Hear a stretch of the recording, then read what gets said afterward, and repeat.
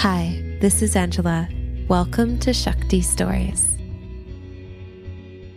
Hello, everyone, and thanks for joining Shakti Stories. I am so excited today because I have Tammy Lynn Kent, who's the founder of Holistic Pelvic Care for Women and author of Wild Feminine, Finding Power, Spirit, and Joy in the Female Body, Mothering from Your Center, and Wild Creative.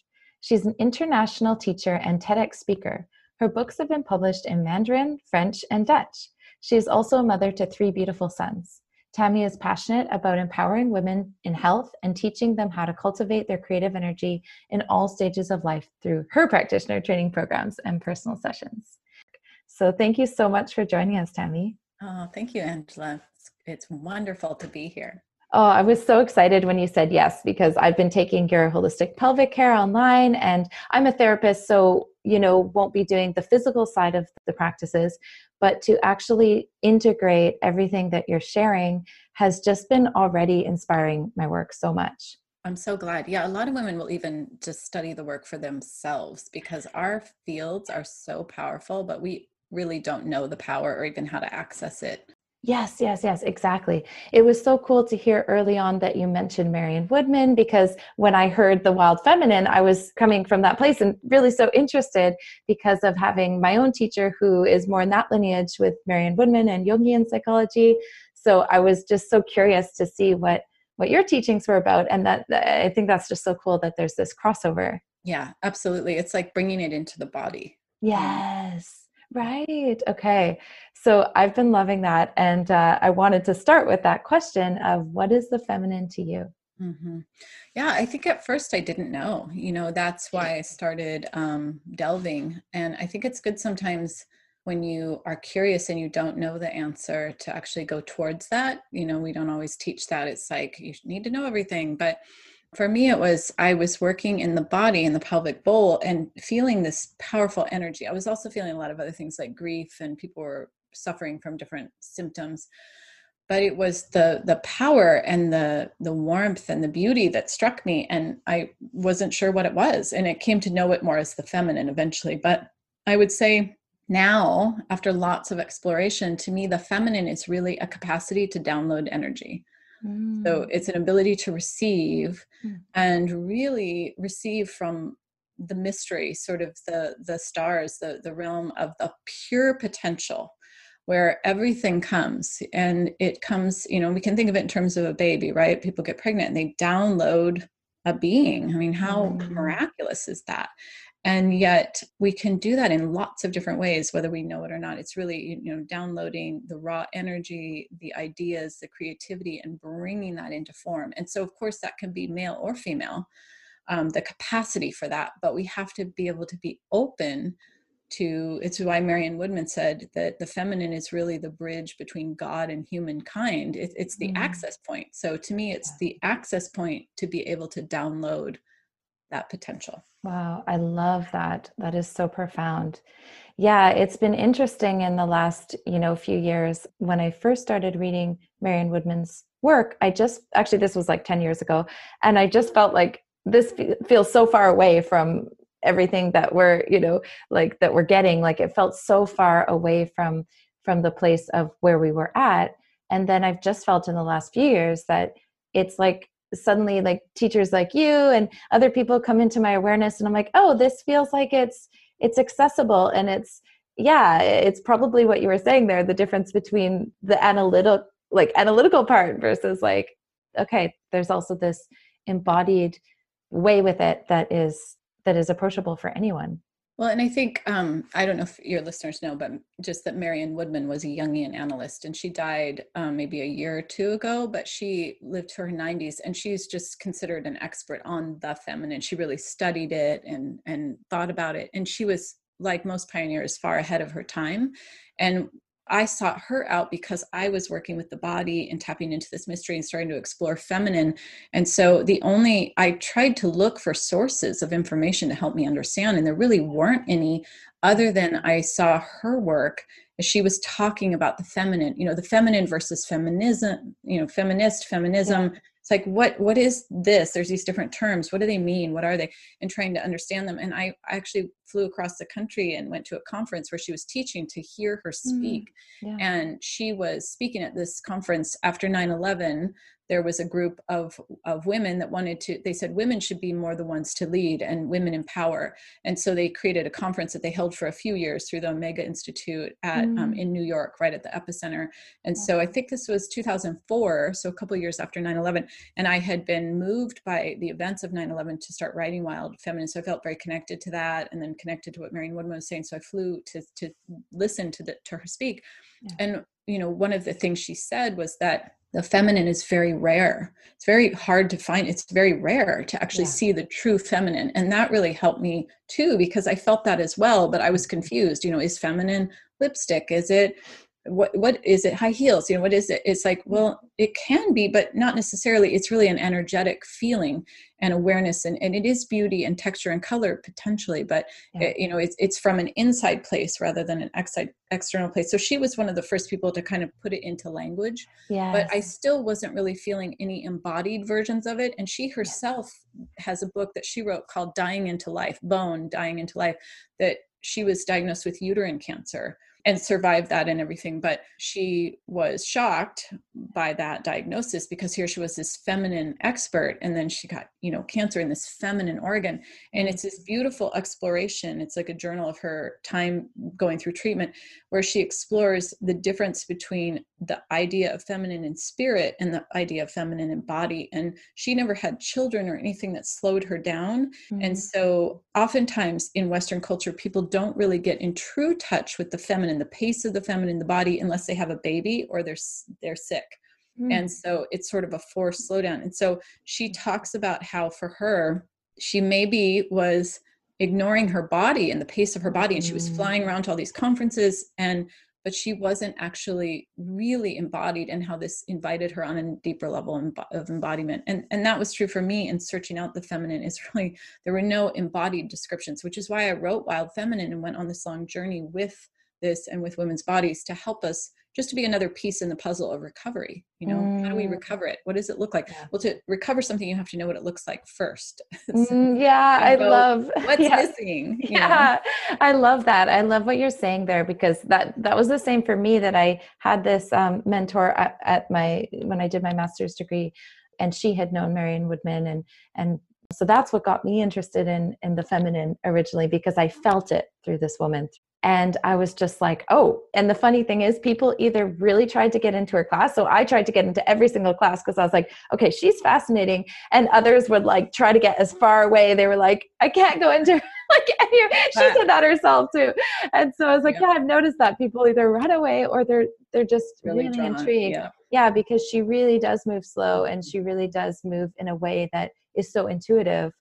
That it's like, you know, uncomfortable silence is not something she avoids. It's like, there's lots of space, and in those moments, and you just feel that you must sit with yourself. You know, you must become more and more aware of what's happening within you. So I love that you brought this up, because I know you've said in a couple of different, I've seen you say a couple of different places too, that like your body really likes being at home, and how this shift in what's going on in the world right now has been bringing women home.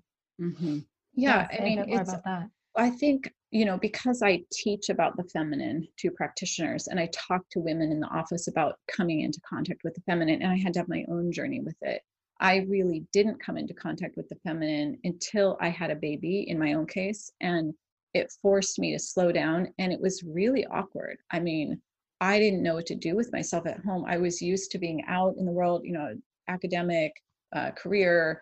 And so the home felt cold, and I had a lot of accumulated feelings that I hadn't really known were there. And I was forced, going at a baby pace, to be with them. And it's one of the reasons I talk about it, because I think it's a confusing time for a lot of women if they suddenly get a slowdown, that they feel like, well, this doesn't feel great. What's happening here? And it's the accumulation in the feminine field from not having routine times where we slow down and we process, and then externally we move. And that can be individual and collective. We don't do it culturally. We don't have ritual times.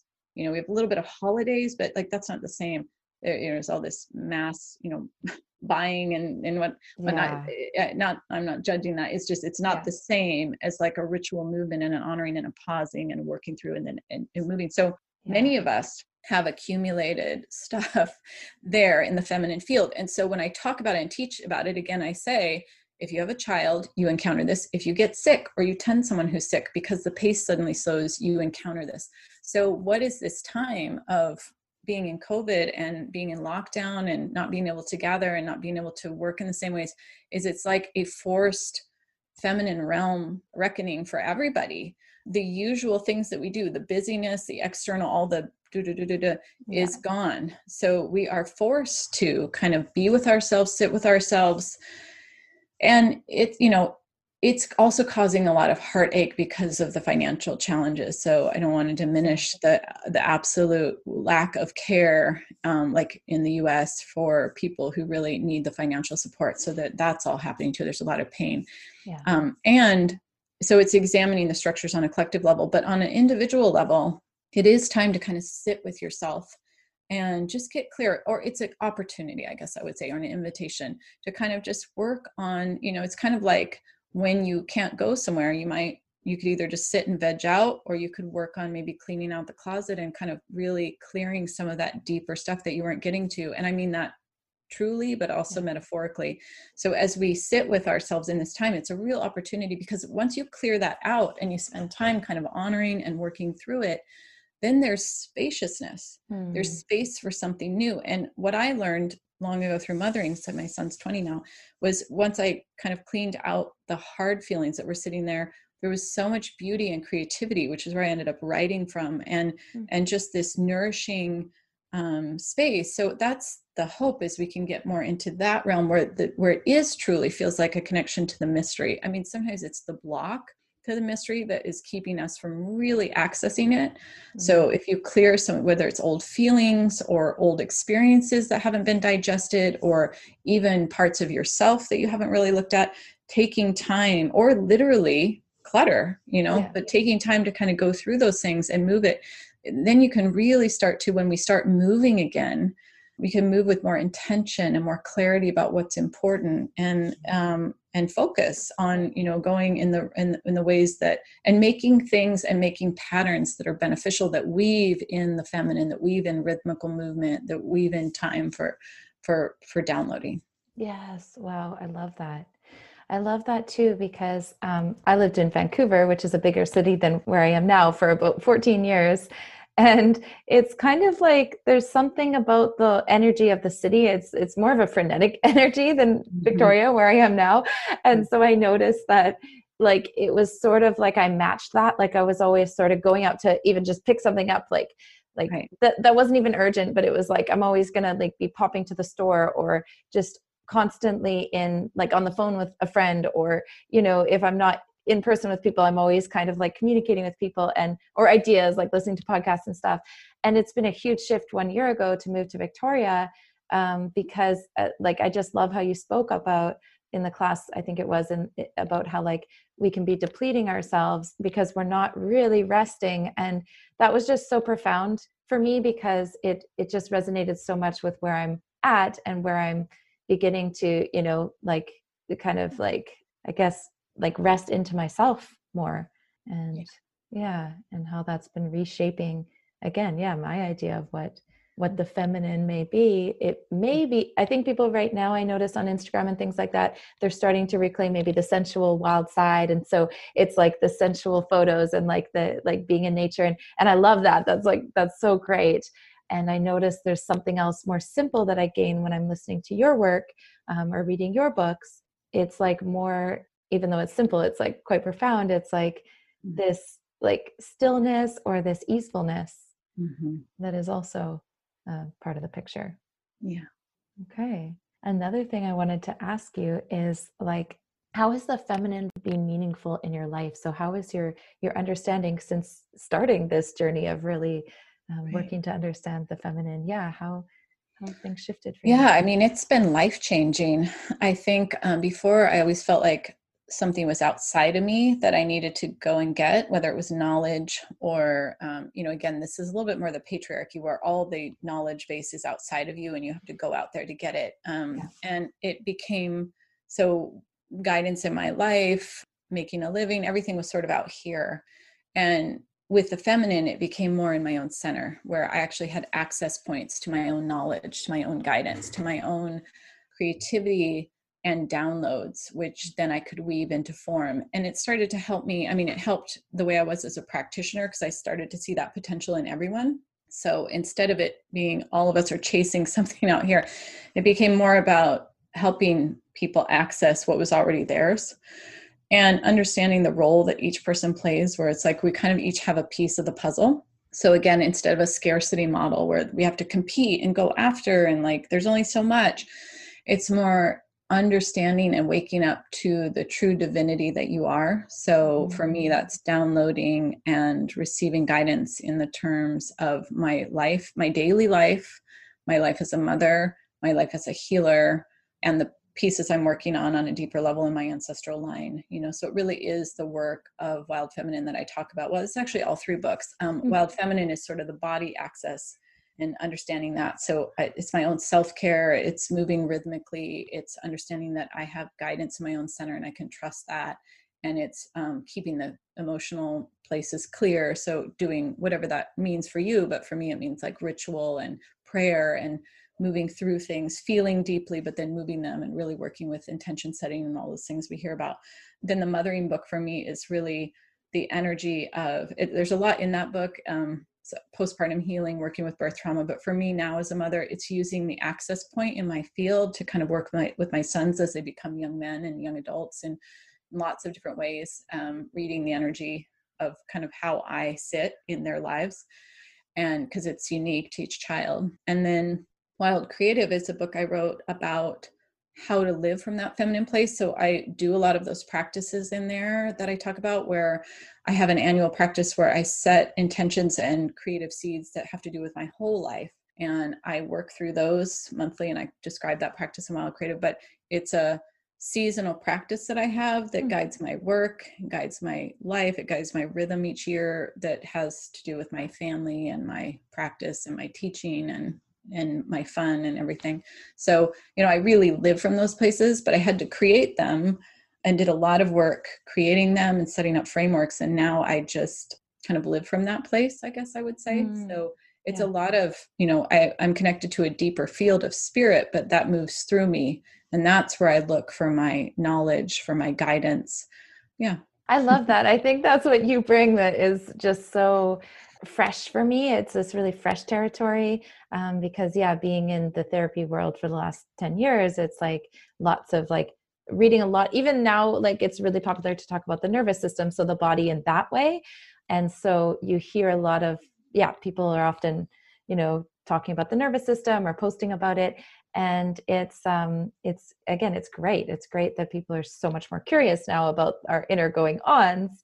But the style of therapy I do is called focusing. And what you actually speak of sounds so, it's just so aligned with focusing, because it's more about the energy in your being and, beyond your body. And so it's like embodied, but also sounds like there's there's this openness to like more subtle realms. Mm-hmm. Absolutely. And more access to it, I guess I would say, because the more you have a dialogue and a practice, the more you can access it. So it becomes a habit. Yes. So given everything that's going on these days, like there's such polarities online, there's such like extremes in the way that they're often coming from these reactive places. So I just get like overwhelmed sometimes if I spend too much time on like current issues. So I don't a lot of the time, but I try to get the gist of things, but then I'm like, okay, I need to come back to my center. And so I'm just curious, like, what you would say about these practices that you're offering and that you're bringing into the world.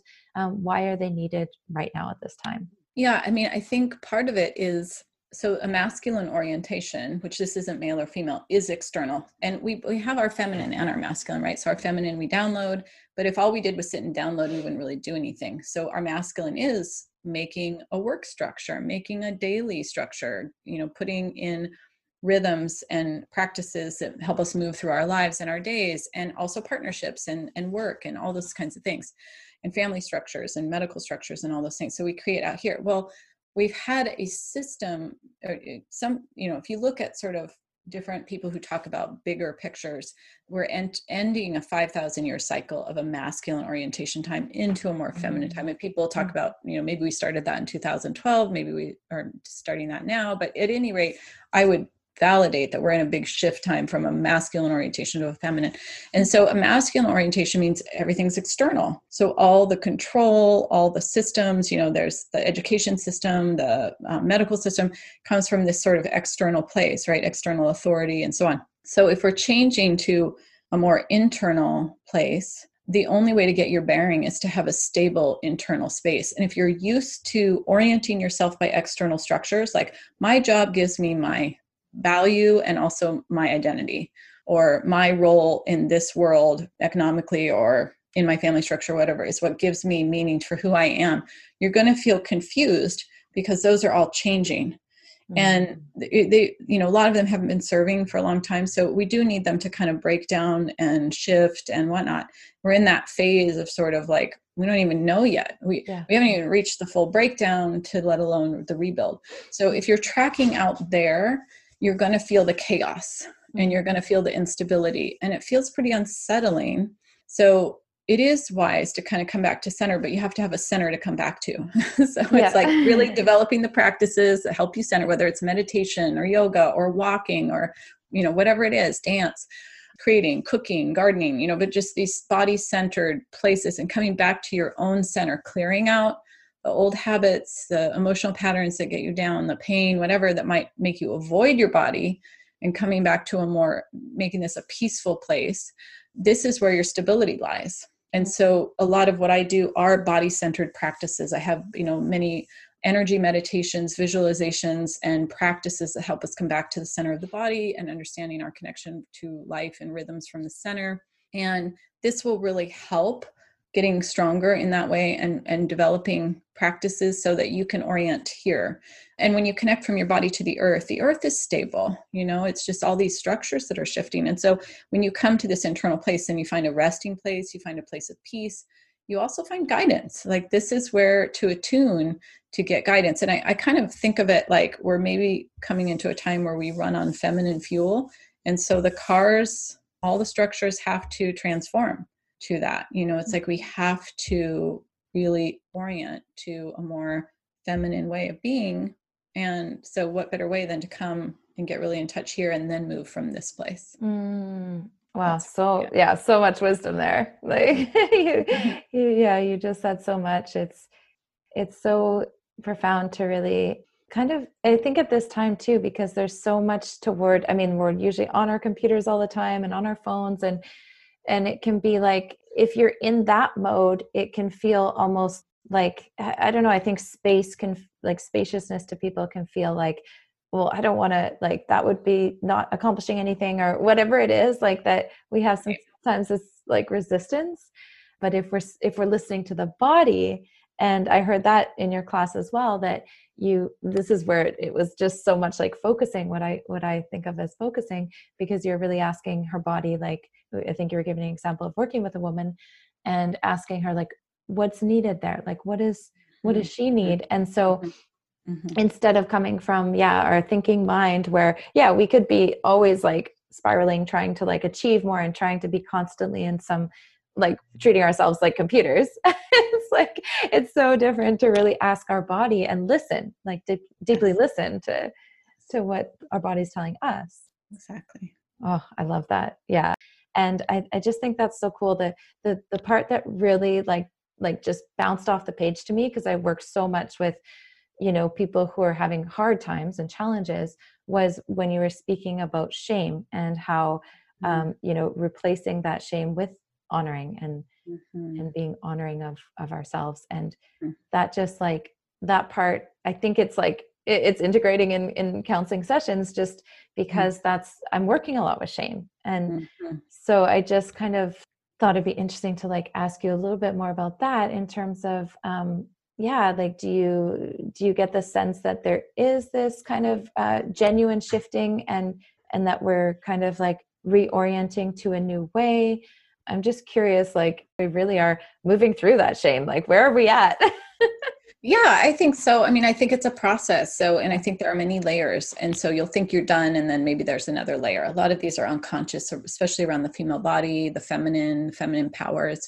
When you want to destabilize someone or take away power, shame is often a tactic, and actually traumatizing you, it fractures the connection. And so there's a lot of layers there of reclaiming and reclamation and permission. And it's, it's sort of like a garden where there's a lot of ivy or something. You probably have to, you go through it once with a big, and then you keep going, and then you find little threads and you keep pulling it out. And it's a work in progress. And there's new layers of shame that come up too. So it's not just, in the past, it's because people are, like you were saying, people in the class with that teacher, some people are running, and that's usually people who are getting triggered with their own wounding, or maybe aren't quite ready to look at it. And so there's a lot of that still where, it's time and patience and lots of layers. And always an antidote to shame is honoring, and honoring comes on many levels. So one of the ways, I work with it in the body is first just showing up for your body,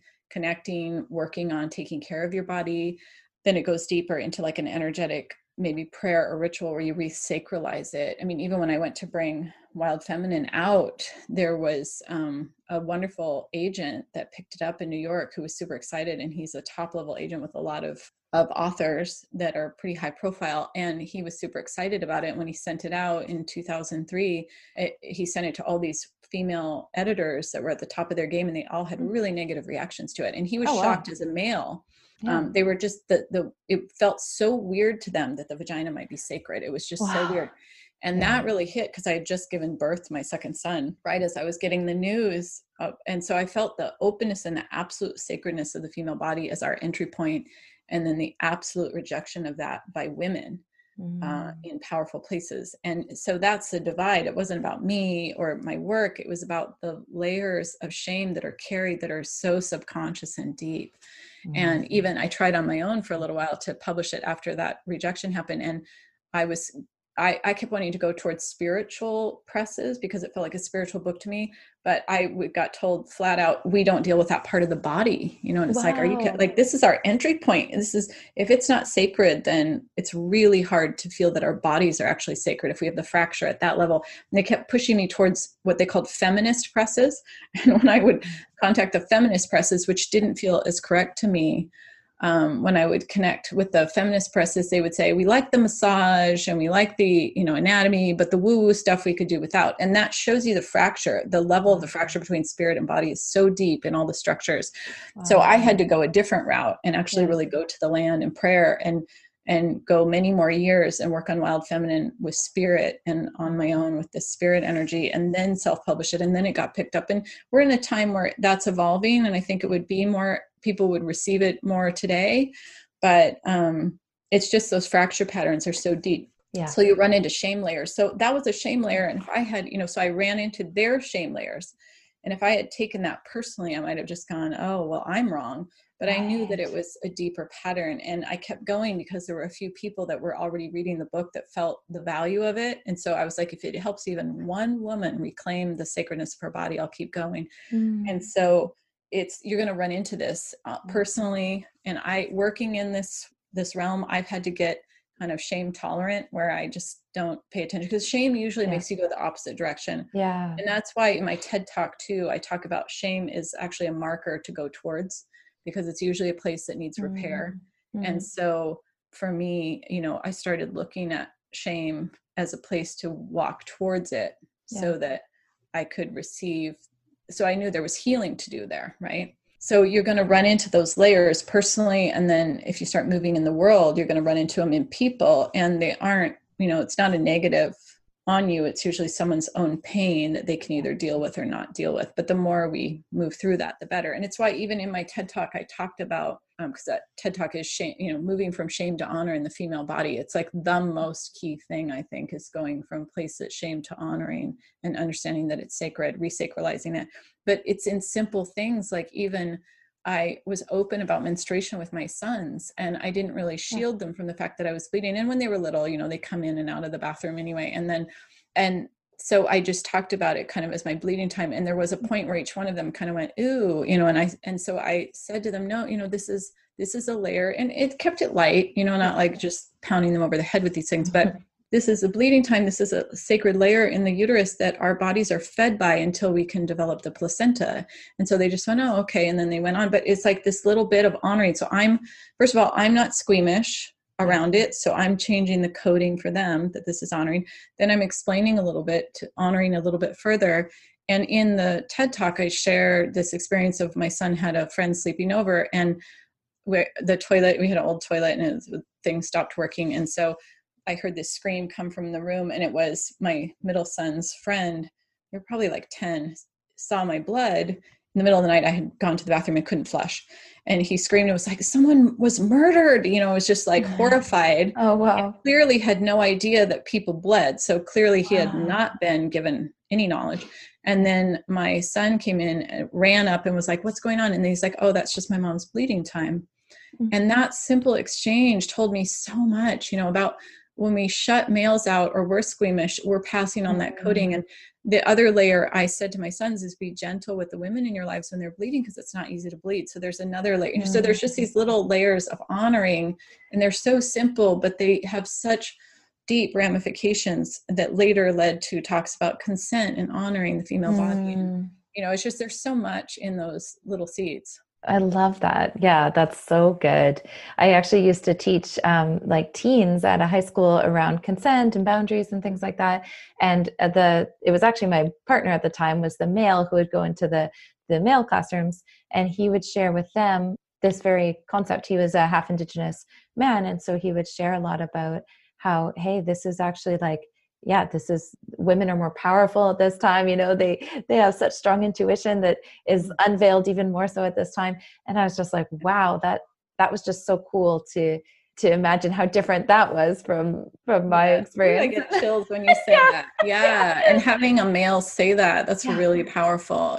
That's the kind of reclamation of knowledge where it's not seen as gross or a problem, but it's actually understood the power and the life-giving. It's in a way, it's almost a sacrifice too. It's a lot to bleed every month, and there's so much in that just simple language can shift how it's held. And then when women themselves know too, so they're not apologizing. Or I can't tell you how many women have come in and they're like, oh, I'm bleeding, I'm sorry. And I'm like, oh no, it's a time of you're shedding, you're clearing. And just, I'm kind of like neutral to honoring in my tone. Yeah. And many women have commented on like, wow, you're like the first person who hasn't acted like it's a mess, and there's just these layers that we're so unconsciously exposed to that we don't even realize how dishonoring they are. So it's about, reclaiming that for oneself and shifting it from a shame to an honor.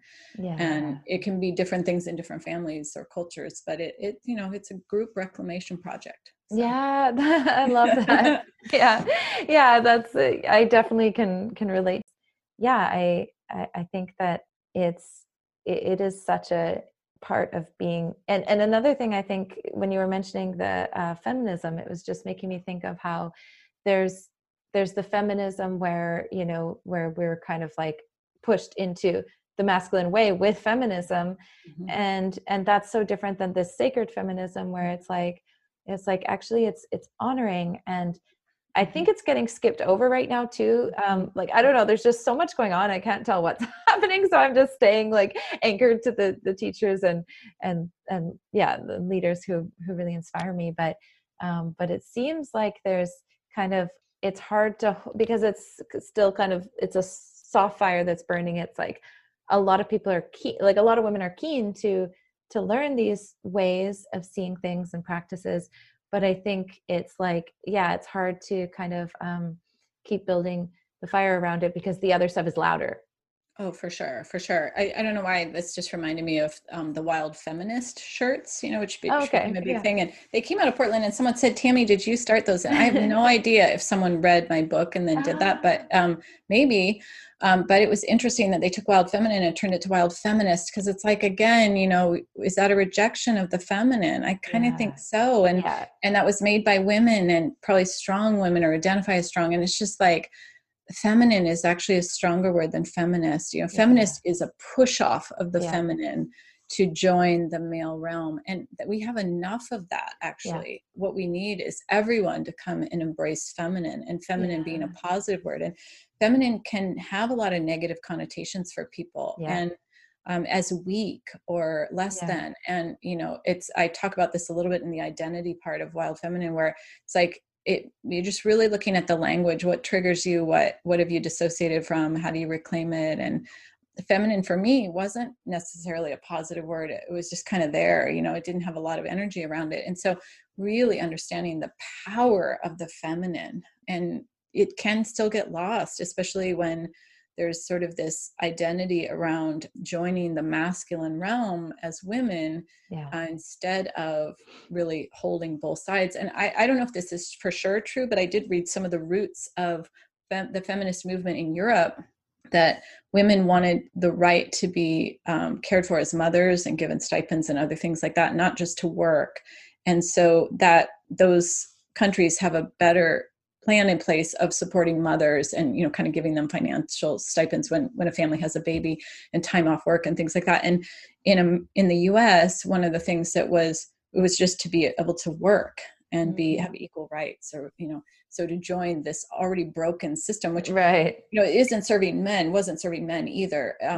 This sort of idea of all the pressure of being the breadwinner, and, being outside the home, and just this pressure that they felt. So suddenly women just wanted that, and they got it a lot, in a lot of ways. So you can look at this a little bit culturally too, and just see what was the feminist movement and what got lost in that, what happened in that. Yeah. And I think it's important to examine the places where that maybe isn't really living up to the fullness of what, that's looking at the energetics underneath it. And it's kind of like, I've talked about this too, where I'll talk to mothers about how to really honor, like they'll say, how do I honor my daughter's menstruation? And it's not just with like a ritual, like some daughters are open to that, some aren't. But it's how you engage with it when she's bleeding. And I always think instruction in self-knowledge is really helpful. So for females to understand that when they're bleeding, they are powerful and they're sensitive, they're downloading information and they're clearing information. And so it might be a good time to rest and cocoon. And that's why they feel so sensitive. So not apologizing for feeling premenstrual, whatever happens. And also, like, sometimes in the feminist view, if say a young woman was playing soccer, it would be you take an Advil, and if you're achy and whatever, you just get back out on the soccer field or use a tampon or whatever. And that should be up to her. I think, it's fine if someone wants to do that. But when they feel pushed, that's again that feminist yet denying the feminine, where the body actually might feel like resting or cocooning. Like here in Oregon, it's during soccer season. It's rainy. It's dark. It's not a great time actually when you're bleeding to be out in the cold, wet weather. It's better to cocoon. And so some of those practices, which I think get looked down on from a feminist point of view, are actually make sense with the body rhythm. And so at least if we could educate and figure out what we want personally and let our daughters have permission to choose what they want, that's empowerment. Not just being a strong female and forging out no matter what on that field. It's like, that is a masculine pattern that isn't really, and it's an unbalanced masculine pattern, and that's not really helpful for anyone. I love that. Yeah, no, I think that's all so true and good. It's like so important to kind of like, slow it down and question what our motives are, and why, always like, why do we believe what we believe? And contextualizing that within history and where we're at right now. Because I think for some people there's this state of mind right now where it's like, okay, we already did that feminine thing, and it's like, whoa, like, let's slow this down actually, because like, it's not the feminine thing, as you've been saying, the feminist thing, so much as, of course, we deserve equality in the workplace and equal pay and all that stuff. But it's actually so much more than that, because it feels to me like it's that all genders can benefit from what's still to be integrated here. Around nurturing and rest, and also you keep saying downloading, and I was just going to ask, like, what could you say a little bit more by what you mean by that? Well, that's that access point to all the creativity and everything, that connection to the divine. It's the feminine side, it's the left side, right brain for most people, and it's that dreamy energy that we get into where we literally can download. And so it's good to have access to that. That's the feminine. And it's all, females and males can both have this. Our bodies as females naturally have capacity for this, but I think males can too. And so it's knowing that potential and cultivating that potential and cultivating ways that help you download. It's where all creativity comes from. It's where when people say they aren't creative, it always kind of breaks my heart, because that's conditioning around artists, where it's like you either can draw or can't draw, or make music or can't make music. Everyone is inherently creative and should be, and has access to downloading that field and can use it in different ways. And so it's about permission and access. And